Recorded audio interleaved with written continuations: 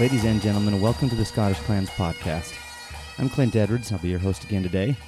And today the episode is going to focus on the Battle of Harlaw. Now, this is an historical type of episode, but in the process of telling you the story of the Battle of Harlaw, I'm going to include a lot of information about the clans who were involved. And there's some pretty cool stories in here about your individual clans. It includes clans from both the Western Highlands and Isles, as well as lowland clans from the northeast of Scotland. So hopefully there's a little something in here for everybody.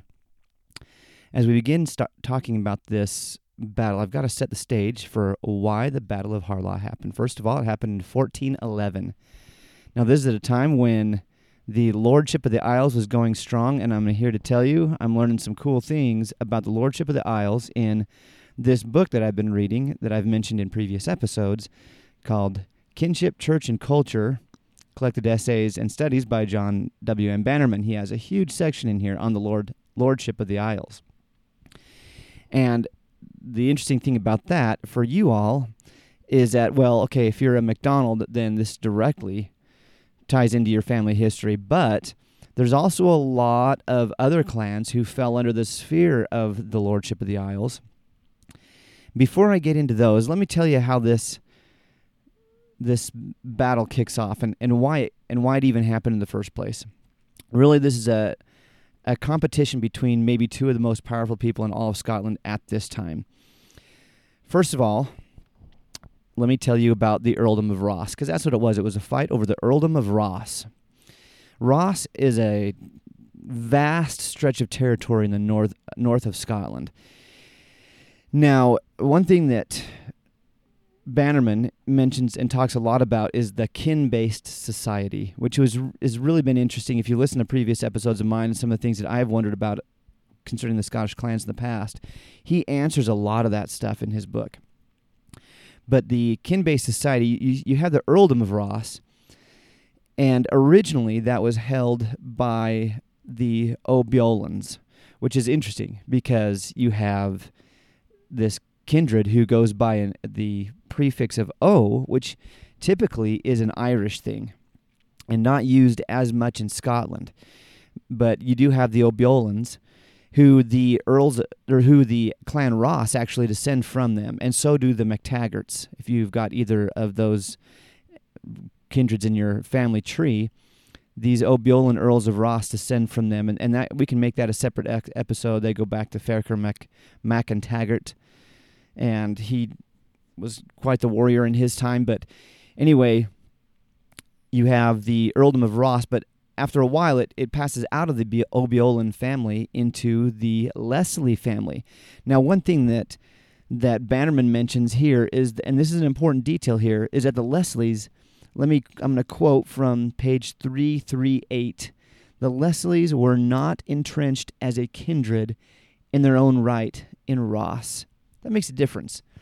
They did not have a presence there as a kindred, and in a kin-based society, that's a big deal. Anyway, the Leslies hold at this time the Earldom of Ross. You have William Leslie, who was the Earl of Ross, and he has two kids, Alexander and Mariota. Alexander marries Isabel Stewart, the daughter of Robert Stewart, the Duke of Albany, who is the regent of Scotland while the up-and-coming king is still in his minority, or too young to start ruling on his own, by the way. So the regent was kind of the one who took control until the next monarch was old enough to reign. And by the way, this is, once again, just reminding you that this is the early 1400s. So you have this regent of Scotland, his daughter marries Alexander Leslie, the next Earl of Ross. Alexander's sister, this is important, she marries Donald MacDonald, but he usually didn't go by his last name. He usually went by of the Isles.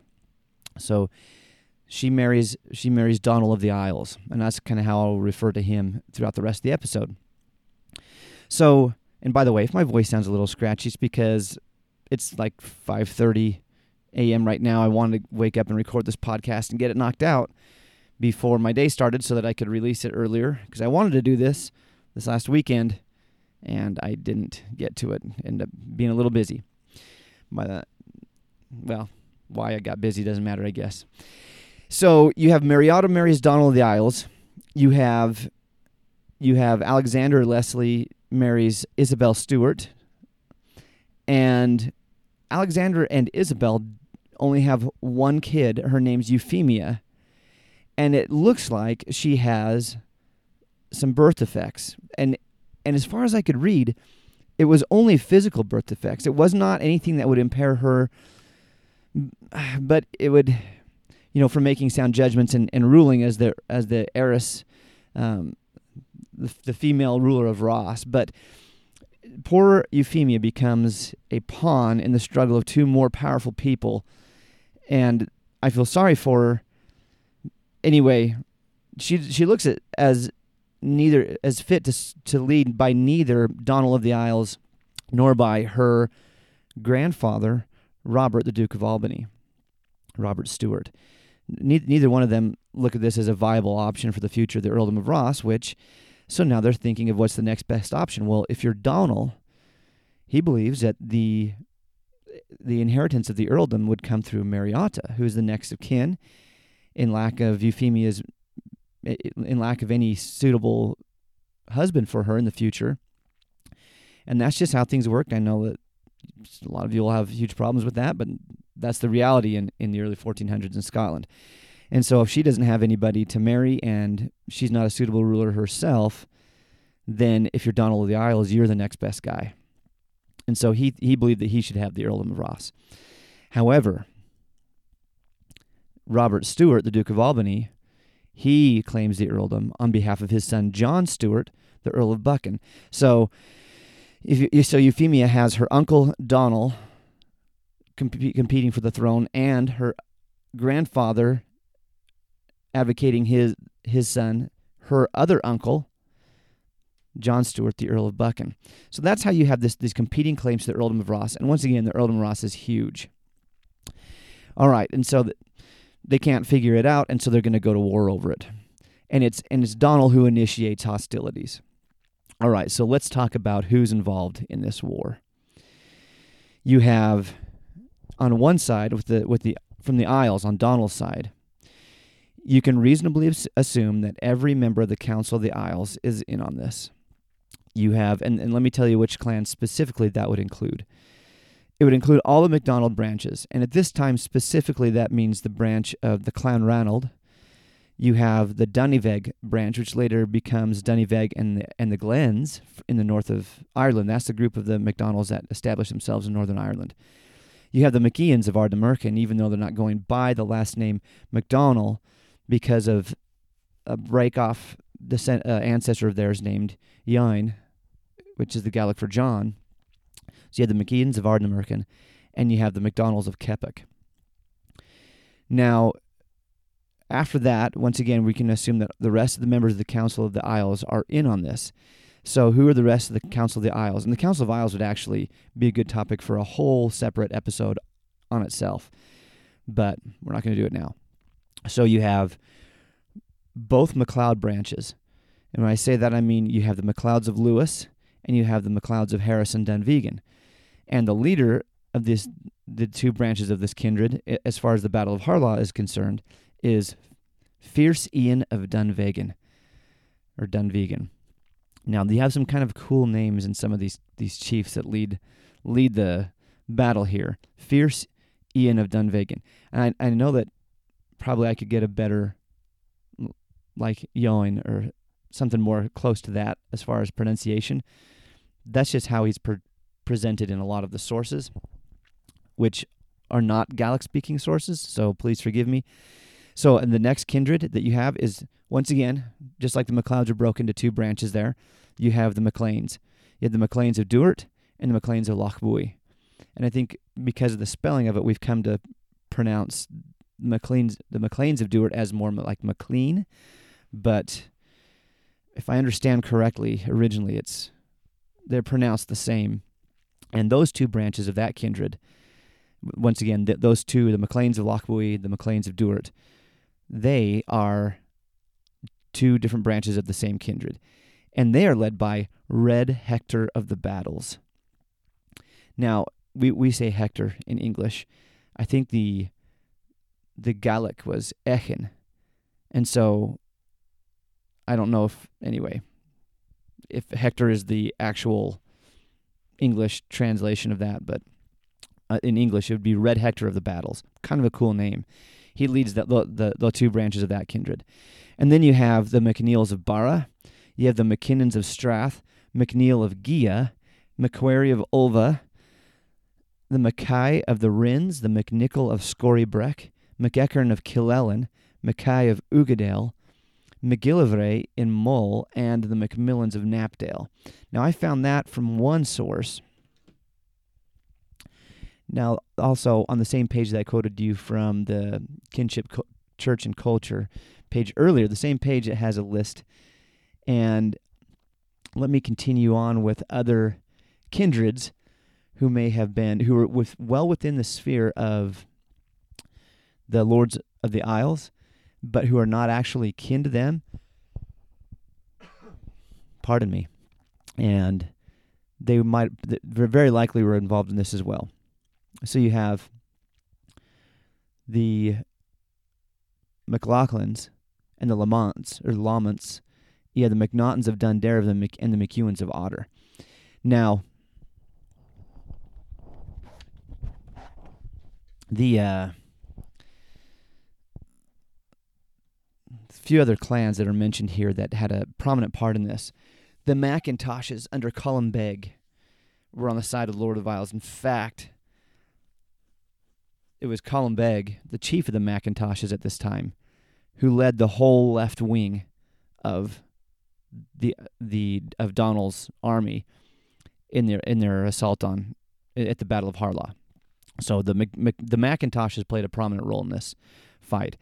The Camerons, who were led by Donald Dhu, their involvement comes out of John MacLeod's book, The Highlanders, and it's also backed by Bannerman in the book I mentioned before.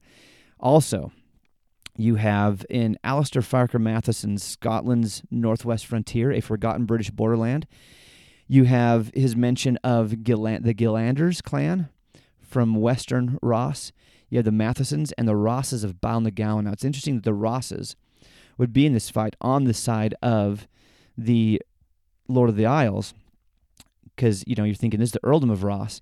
Well, even though the Rosses take their name from the Earldom of Ross, and their ancestors were the original Earls of Ross, or if you go back far enough, the Mormare is the word that they used for the Gaels used for Earl. Later, as the Scots language made inroads, they started adopting the title Earl. But the Rosses of Balnagowan descend from a younger branch of the family, a line that was recognized as more senior.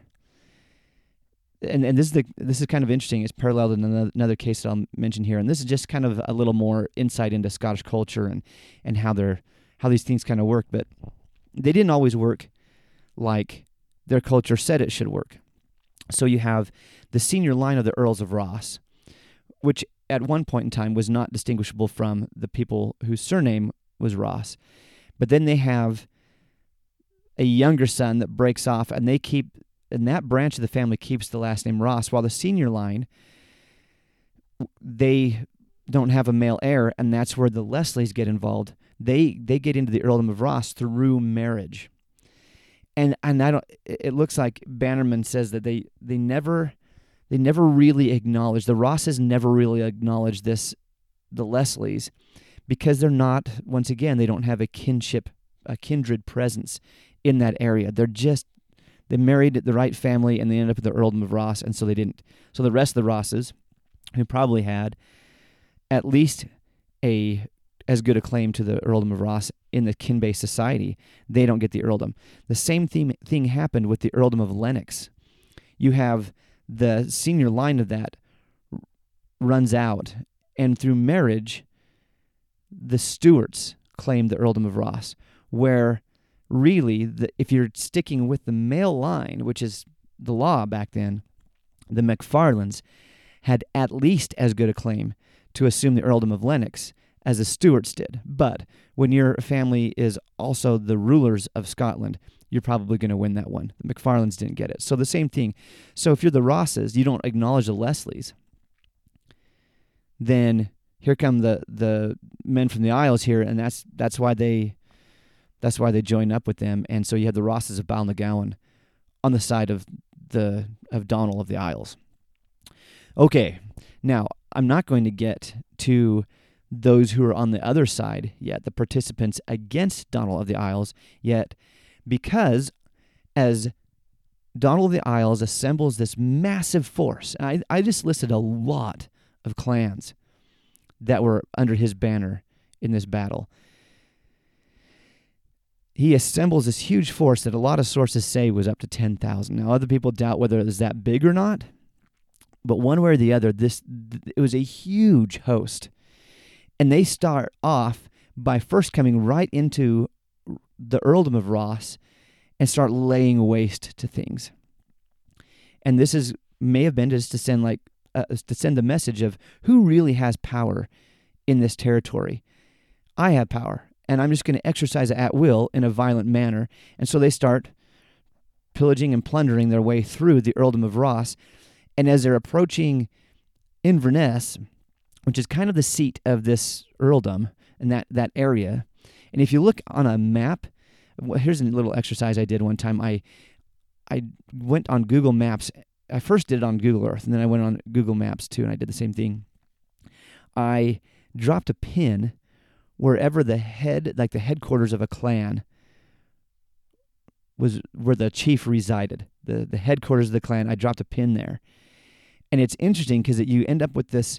If you're just looking at this, a lot of you have seen this clan map that exists, and I'm thinking of making my own products as alternatives to this, because that clan map represents one certain period of time. And it also shows you the clan territory, which is great. And I've loved this clan map, and I've owned it since I was just barely out of high school. I obtained one of these. And I have just been, I think I got it my senior year in high school on a trip that I was on. I found it. Couldn't keep me away from it. Like I said, I have been interested in this a long time. And I've loved this map, but there's certain things the map does not show. And if you start dropping pins in the headquarters of these different clan territories, you'd see them cluster right around Inverness. And so as Donald's force nears Inverness, he's not the only powerful clan. He doesn't represent the only powerful chief in all of Scotland. In the area of Ross and farther north, there are also some very powerful clans, and they come against him at this time. And at the head of this group, you have Unsuccessfully Mackay. He comes down from Strathnaver, which is the Mackay territory, borders the north coast of Scotland. They are way far north, and their principal strongholds are right up there near the north coast. So, and they controlled vast stretches of northern Scotland. And so the Mackays are pretty powerful in their own right. And they head south to meet Donald and his invading army. Now, those who join up with him, Fitzroy MacLean, in his book The Highlanders, say that the Frasers were one of the clans that joined up with him. Also, you have the Mackenzies, the Dingwalls, and the Munros. Now, the Munros are disputed which side they took in this fight. And I'm not going to go into that in huge detail. I just want you to know they were involved in the fight. It's just an argument a little bit on whose side they were on. So, for sure, the Mackays, Frasers, Mackenzies, and Dingwalls join, and under the leadership of this Angus-Dhu Mackay, or Black Angus. That's how you can look at that name, Angus-Dhu Black Angus. So they come down there, and they meet that Donald and his forces at Dingwall, and they have the Battle of Dingwall. And this battle results in a victory for the men from the Isles. And Angus-Dhu was captured by Donald, must have left an impression on Donald, because when this whole thing is done, Angus-Dhu Mackay marries Donald's daughter. So he got captured, he lost the fight, but must have made quite an impression on Donald.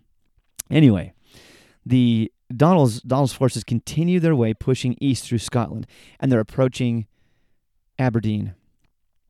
And this is If you can imagine a host of 10,000 people, Aberdeen is a lowland area, and this is kind of interesting as this group from the Western Highlands and Isles, this huge group approaches Eastern Scotland, which linguistically is different, and it's a little bit different culture. Now, here's how a lot of sources portray this coming battle. They portray it as a conflict between two completely different cultures. It's Gaelic versus Scots. It's Highland versus Lowland. It's civilization versus barbarity. And that's, the Lowland perception of the Highlands as a bunch of crazy people who absolutely lacked any sort of civilization. Let me actually present to you a competing view of that. I was in the course of working on my master's thesis. I came across a paper written by Alison Cathcart. Now, when I get into talking about the different sources and scholarly sources, scholars who have written on the clans and have given us actually quite a lot of really interesting things to read, I have found Alison Cathcart's works very helpful.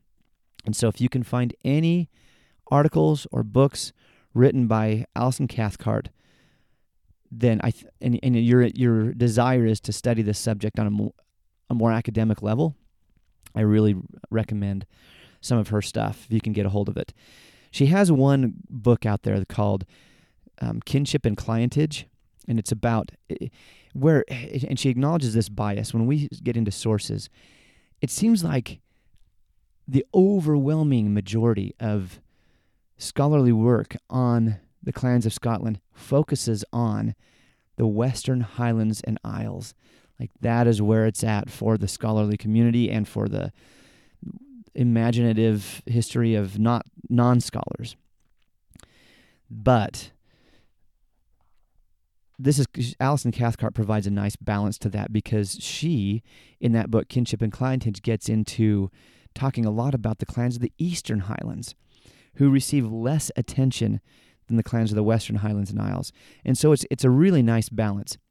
Now, Kinship and Clientage is a textbook, and so if you're looking for it online, got bad news for you. It's going to be expensive, and I haven't brought myself to spend more than $100 on it yet. And if I understand that industry correctly, that is the fault of the publishers, not necessarily the author, how expensive that is. I mean, if you're a student and your professor says you have to have this book for the class, then this is not exactly the free market, is it? And that's something I can get more into later. I don't want to get too sidetracked on this story. But anyway, I bring her into this because she actually provides a competing view to the fact that this is a complete clash of the cultures of Scotland. In her article that she wrote, Crisis of Identity. Actually, let me give you the real title of this. It's Crisis of Identity, Clan Chattan's Response to Government Policy in the Scottish Highlands, circa 1580 to 1609. Okay, and on the second page of that article, she mentions the third Earl of Huntly, Alexander Gordon, who was a lowland magnate. And by the way, this time period's later than the Battle of Harlaw, but it would only make this concept more true. And she says, at this time, there was little clear-cut distinction made between Highlander and Lowlander, particularly in areas like Huntly's Aberdeenshire, where Gaelic and Scots were both spoken and cultural differences minimal. Also, and then she has a footnote there that takes you down to the bottom of the page. She says, in 1639, which is way later, and once again that would only make this more true, Gilbert Blackhall noted that a group of northeast tenantry assembled to challenge a group of marauding Lochaber. He noted that the Lowlanders were armed with Highland swords and targs and guns, thus showing the similarity in culture. He further observed that some of the northeasters were, quote, Highland men, unquote, i.e. Gaelic speakers. Gaelic remained an indigenous community language in Aberdeenshire until the 20th century. So, that may not be a completely historically accurate concept that this was a clash of cultures, and the result of this battle would determine which culture was culturally dominant for the future of Scotland. Now, if Donald of the Isles had won the Battle of Harlaw, so there's my spoiler, he doesn't, but it's more complicated than that. We'll get to it in a second. But if he had won conclusively, decisively, would there have been a stronger Gaelic influence in the future of Scotland? Maybe. It's hard to tell the future. But it's just not as clear-cut as a lot of historians make it. That's all my point is there.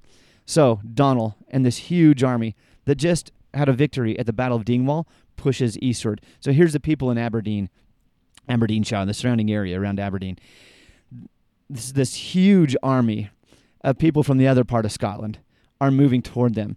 And I might also include in this whole clash of cultures concept that on the side of the people from Aberdeenshire were people who were acknowledged to be Gaelic speakers. Let me just go back to the Battle of Dingwall.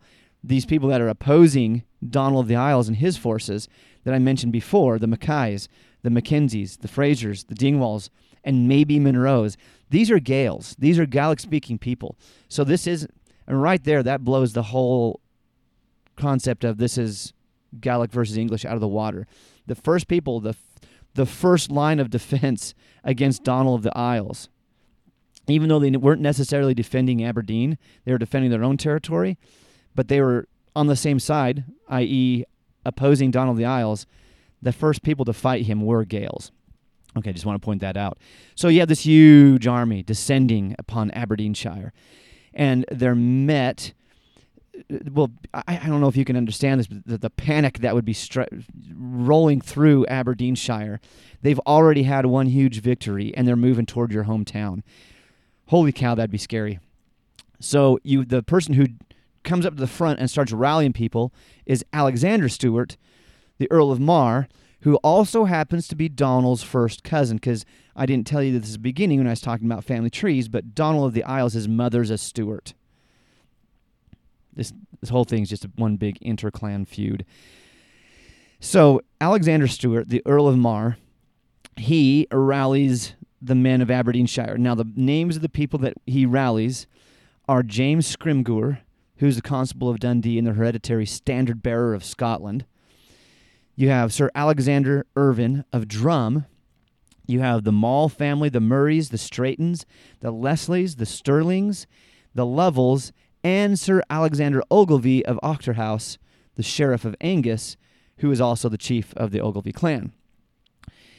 And so you have those kindreds and those leaders specifically who are rallying and coming to the front to provide the defense of their homes against this huge army. So, who wins?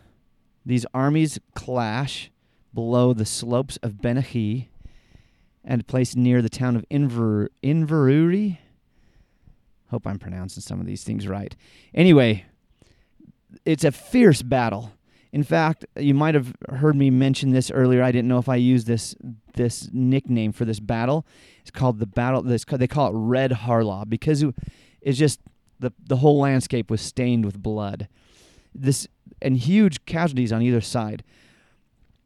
On the part of I guess this is a part of the podcast, the episode where I tell you the outcome of the battle. I don't have a lot of details. I do have one little detail that I'll share after I get done telling you about the outcome of the battle. That's kind of a cool story.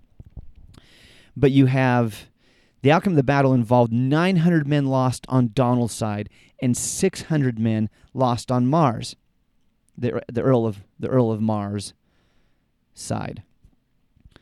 Now, the problem with this is, first of all, neither one of them had got a count immediately after the battle. They fight until it starts to get dark. The two armies pull apart. Both of the commanders think they have lost. Donald of the Isles he starts making his way back home. And he has a home to go to. Now keep in mind, Alexander, the Earl of Mar, and all his forces, they are home. And they think that they have lost and that they just got done because it got dark and that they'll be back again soon to finish up the job. They had no idea that under the cover of darkness, Donald and his men, they're off and gone. So they start trying to regroup, consolidate, and reorganize what they have left of their army, sure that they're going to have to fight again, which that'd be so demoralizing after you've lost so many men. The thing with the numbers, 900 men is more than 600 men. So you're thinking, well, Donald lost. But 900 men was such a smaller percentage of his force, and 600 men was such a larger percentage of the defending force. And I told you some people think it's that Donald's force is numbered 10,000, maybe less, but that's a lot more than the 1,000 to 2,000 they think that were fighting for Aberdeenshire. So both sides think they've lost, but it's funny because the storytellers on both sides later on paint this as a huge victory. Okay, so whose side really, like in the short term, if we look at this, Aberdeenshire was saved. John Stuart, the Earl of Buchan, received the Earl of Ross. So, Donald, sorry, you lost. But actually, if you look at this in the long term, the Earldom of Ross ends up back in MacDonald's hand by 1424. You got John Stuart, the Earl of Buchan, dies at the Battle of Verneuil. That's a French battle. It was in the 100 Years' War. He went down and fought, and he died there.